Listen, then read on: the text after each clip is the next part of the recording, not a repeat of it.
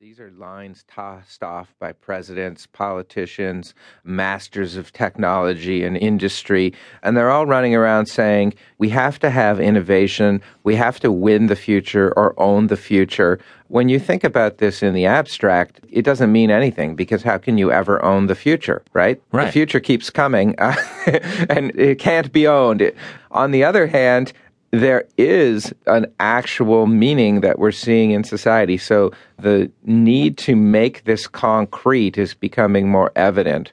And what actually is happening is we are fundamentally restructuring the institutions that make up our society and our culture in order to win the future or own the future or get to the future first. So when you look at education, when you look at government, when you look at how we organize the labor force, we see that all these things are being restructured to privilege this idea of owning the future.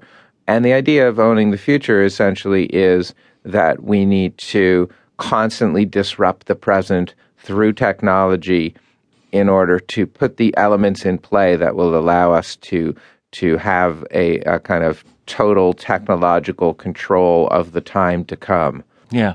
This idea of disrupting the present is really evident in education. Schools are teaching the future. For example, USC opened a new program just last year, I believe 2014, with the slogan, "The degree is in disruption." What's going on in education?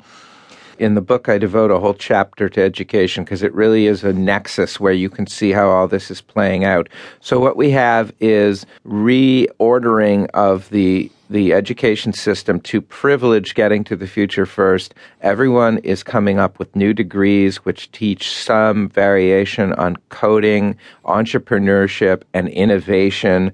At the same time, we have a complete collapse of study in the humanities, underfunded, trying to kind of slowly diminish these programs. A great example is at Stanford, where the main degree is by far the computer science degree. And at Stanford, you have 45% of the faculty still teaching the humanities, but only 15% of the students take their classes. Wow. So you can see where this is going, right? Yeah. When these tenured professors retire, you can't really imagine them being replaced when no one's taking their classes. And of course, Stanford's a very rich university, and this is being reflected all over the U.S., where there are schools that are actually either canceling parts of their humanities programs or they're trying to redo them. So, for instance, at Brigham Young University in Utah, they renamed their entire humanities department Humanities Plus. Shades of Google Plus. And in the Humanities Plus department, you study a little English, a little history, a little philosophy, but more importantly, you partner up with the business students and you come up with innovations. Yeah.